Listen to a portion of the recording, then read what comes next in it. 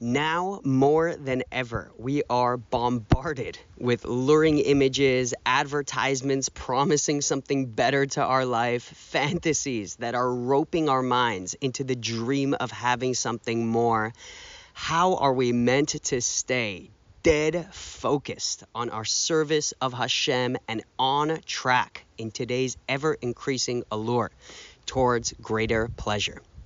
To find that answer, we need to take a look at the challenges of Yosef HaTzadik, get to the root of what our sexual drive is, how it manifests, and why it can lead us astray in life, and then look at the mindset tool that Yosef HaTzadik used to overcome his temptation to express it in the wrong way. My hope is that once we finish this episode, you can walk away with an actionable mantra that you can repeat to yourself every time you notice yourself chasing something that leads you away from your mission in life, and hopefully live a more potent, rich, and directed life.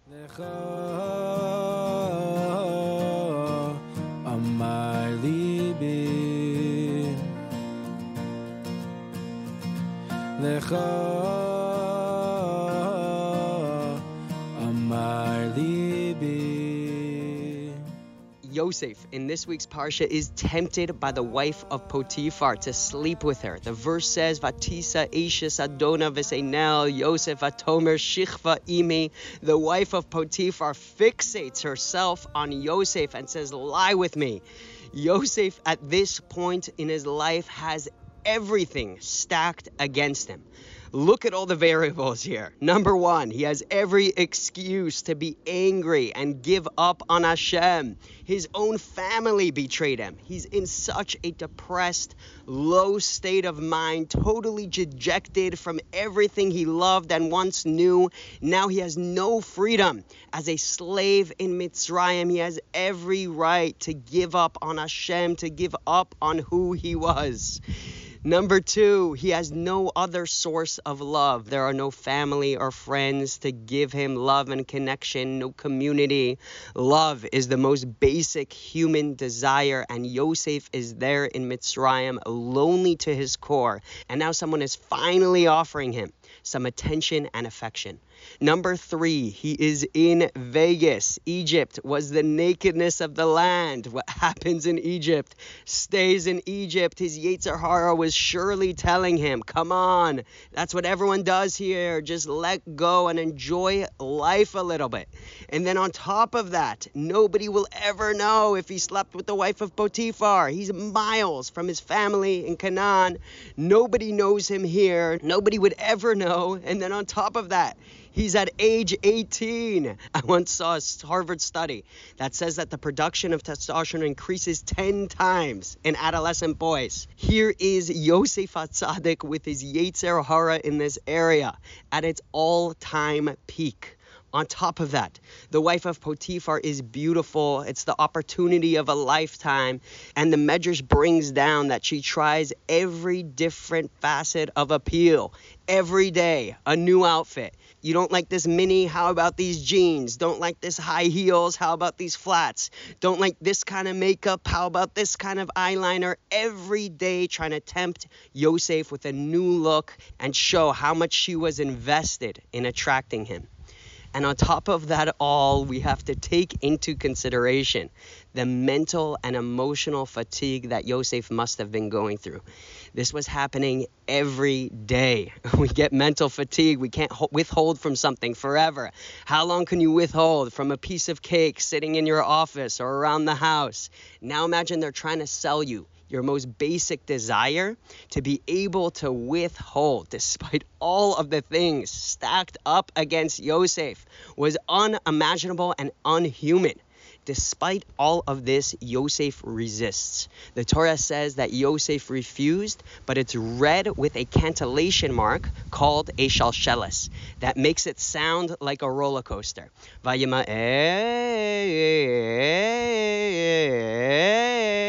And the tune goes up and down and up and down. His challenge had its ups and downs. He was wrestling with his inner instincts. He had strong days and weak days. choices, and ultimately, Yosef was victorious. He overcomes, and at the day when the temptation was at its strongest, when nobody else was home, it's just them two together. She forces herself on him. Says the verse, Vayanas hachutza, he musters up the intellectual clarity to cut through the fog of his desire and to run away. Rav Hutner and Pachad Yitzchak points out that Yosef is in a certain sense considered one of the avos, one of our forefathers. He's a hybrid, both of one of the avos, one of our Jewish forefathers, and one of the shvatim, one of the tribes. On the one hand, he's one of the sons of Yaakov and counted as one of the 12 tribes. But on the other hand, he has two children, Menashe and Ephraim, that both count as tribes. And in that sense, he's one of the avos. Additionally, the death of the avos is recorded in the book of Vayeishev, and the death of the tribes is recorded in the book of Shemos. Where is Yosef's death recorded? The answer is both Sefer Vayeishev and Sefer Shemos. Rav Hutner says that Yosef is a hybrid and gets the quasi-status of one of the avos because he modeled a new power to the Jewish people. The power of staying true to yourself and your Jewish mission without assimilating and blending into the popular culture. Each of the avos brought something new to the table, and what Yosef showed us was that we can have the fortitude to be completely separated from our people and yet maintain our integrity to Hashem. Yosef speaks to us so strongly in Galus because we have never been surrounded more by the influence of the world around us. It has never been more difficult to maintain our values on every level. We feel so estranged politically by the way we dress, by our value on family and community, by maintaining our moral standards towards what we look at and who we engage with. It's nearly impossible to engage with the secular world and not be bombarded by their messaging.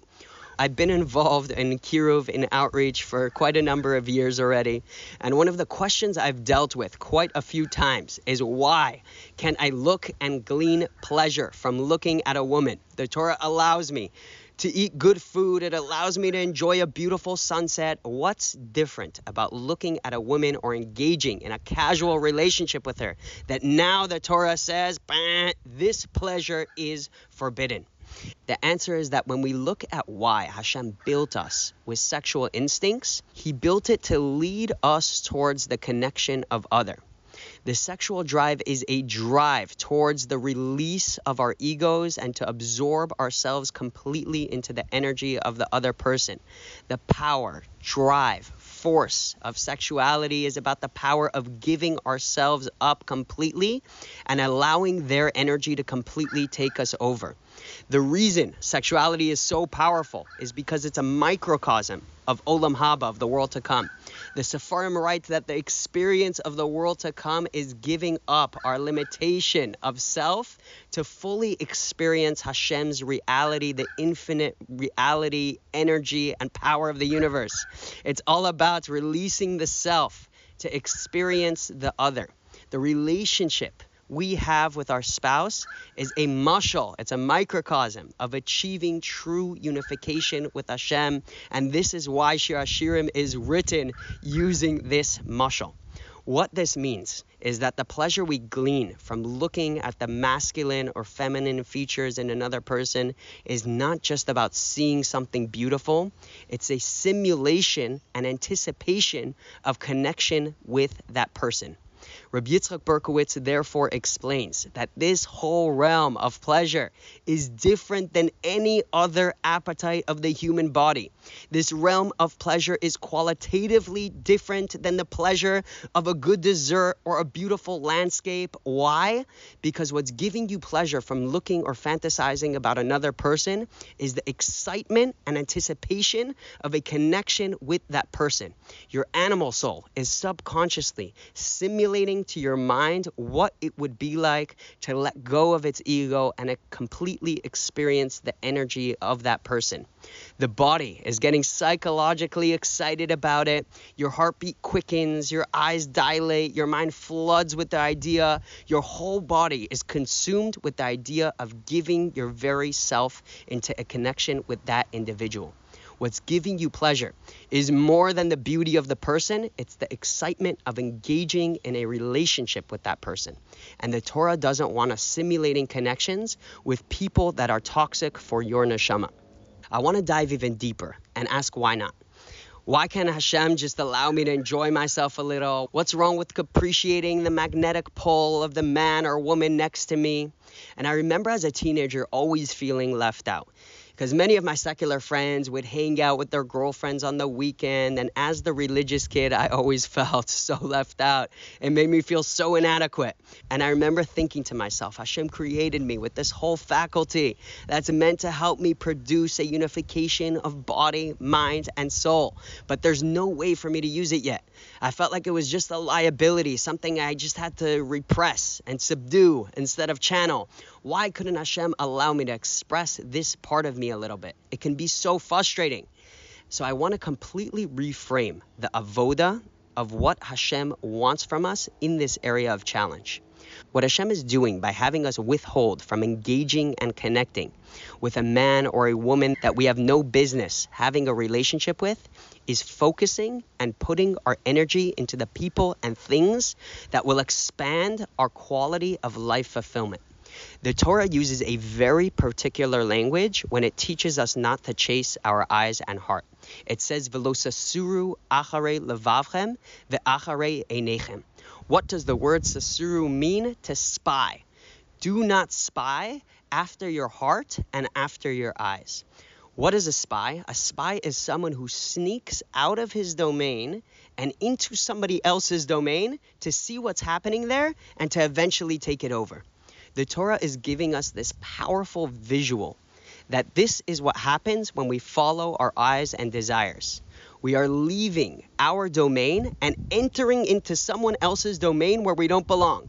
The root of improper desire is connecting ourselves to a place where we don't belong, to a world that's not ours. That man or woman is in our world. It's not our tafkid. We're not meant to focus on him or her. It's a distraction that derails you from building the relationships that you're meant to be focusing on and fulfilling your current mission that you're meant to be putting all of your life energy into. The Torah is commanding us, don't get connected to places where you don't belong. Stay focused on the life you were given and put every bit of your love and devotion into it. The Torah prohibits jealousy. One of the 10 commandments is lo sachmed. You cannot envy another person's house, another woman, any of their gadgets or possessions, v'chol asher l'reyecha, anything that belongs to the person next to you. How am I not supposed to be jealous when that guy drives by in their Aston Martin with the top down, blasting, I love rock and roll, with the look of not having a worry in the world and seemingly living with every pleasure in life? The answer is that the Torah wants us to exercise our neshama over our inborn greed. It's the most healthy exercise that a human being can do, to constantly remind ourselves that this is not our world and activate within ourselves a mindset of focusing on what we're meant to live with and putting every ounce of our energy only into maximizing our tafkid, our purpose alone. Every day, multiple times a day, we need to remind ourselves that this is not my world. The beautiful model on the billboard, not my world. Your friend with the Louis Vuitton handbag that makes you feel like a shaggy grandma carrying yours, not my world. The smooth-talking dude or Mrs. Popular at the event who makes you feel inadequate, not my world. The uber-successful businessman who makes you feel like a loser, not my world. Hashem wants us to focus on building our world and our world alone. Stop spying on the easygoing nature of everyone else's kids, at the house where you don't belong, at the man spending his days golfing next door while your boss works you like a taskmaster. Focus on developing your world, on upgrading your relationship with Hashem, on appreciating the deeper nuances of the love of your life. Give your kids the best understanding of what a benevolent and selfless caretaker means and the framework for understanding Hashem's true nature. In photography, there's something called a lens aperture. The more you widen the lens, the more light the lens can let in, and the more the background of the image will blur and give you something called bokeh. Bokeh is when the background of the photo blurs with gorgeous, smooth, soft colors. It defocuses the background into this creamy background tone and gives you a super sharp, clear image in focus, which makes the focus of your image really pop out and come to life in full, intricate detail. Hashem wants us to live life with this kind of lens, to keep our world in sharp focus and let everything in the background go out of focus. Let everyone else's lifestyle blur softly into the background. Only then can you see the vivid detail and beauty of your life in focus. Always keep nothing but your life and your mission in focus. Live your world. Remind yourself at least 5 times a day until your neshama etches it into the hardwiring of your mind that the Torah wants us to live our world. Hashem doesn't want us connecting, attaching ourselves, and spending our energy in anything and everything. He wants us to choose carefully where to focus our energy and then to put everything we have into it. Stop wasting mental space on envying and desiring what you don't have, and instead put that energy into the people and projects of your own life. This is what building a vibrant world means. Yosef taught us in the strongest sense what it means to live our world. What gave Yosef the inner strength to overcome the desire of connection with the wife of Potiphar was the clarity that this was not his world. He reminded himself that this was not the person he was meant to be connecting and investing energy into. And when he saw the image of Yaakov Avinu, his father, he was reminded that my world is the world of Yaakov Avinu. I need to focus on becoming the son of Yaakov that Hashem has called on me to become. Building myself as a person completely focused on doing his will. This lesson is beyond powerful in day-to-day living. It can help us overcome the distractions of social media, channel our sexuality toward building and developing relationships with those who matter instead of destroying them, and combat the lure of the advertising world, always promising an easier and more pleasurable life.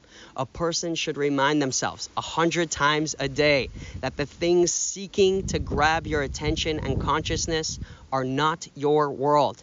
The model on the billboard is not your world. The post on Instagram aimed at giving you the message that someone's life is better than yours doesn't matter. It's not your world. Everyone around you can have a nicer car, an easier spouse to deal with, an easier health situation, a better job, but it matters zero to you because it's not your world. Hashem gave me my set of circumstances, the difficult parents, siblings, or children I'm meant to deal with, the financial resources I'm meant to have, the wife or husband I'm meant to appreciate. This is my world. Hashem wants me to focus all of my energy and focus on my tafkid, my purpose that I'm meant to fulfill. Don't spend your energy on areas that pull you away from who you are truly meant to be and from what will give you the most elevated life. Stay focused, stay connected, live your world, and live Shabbos.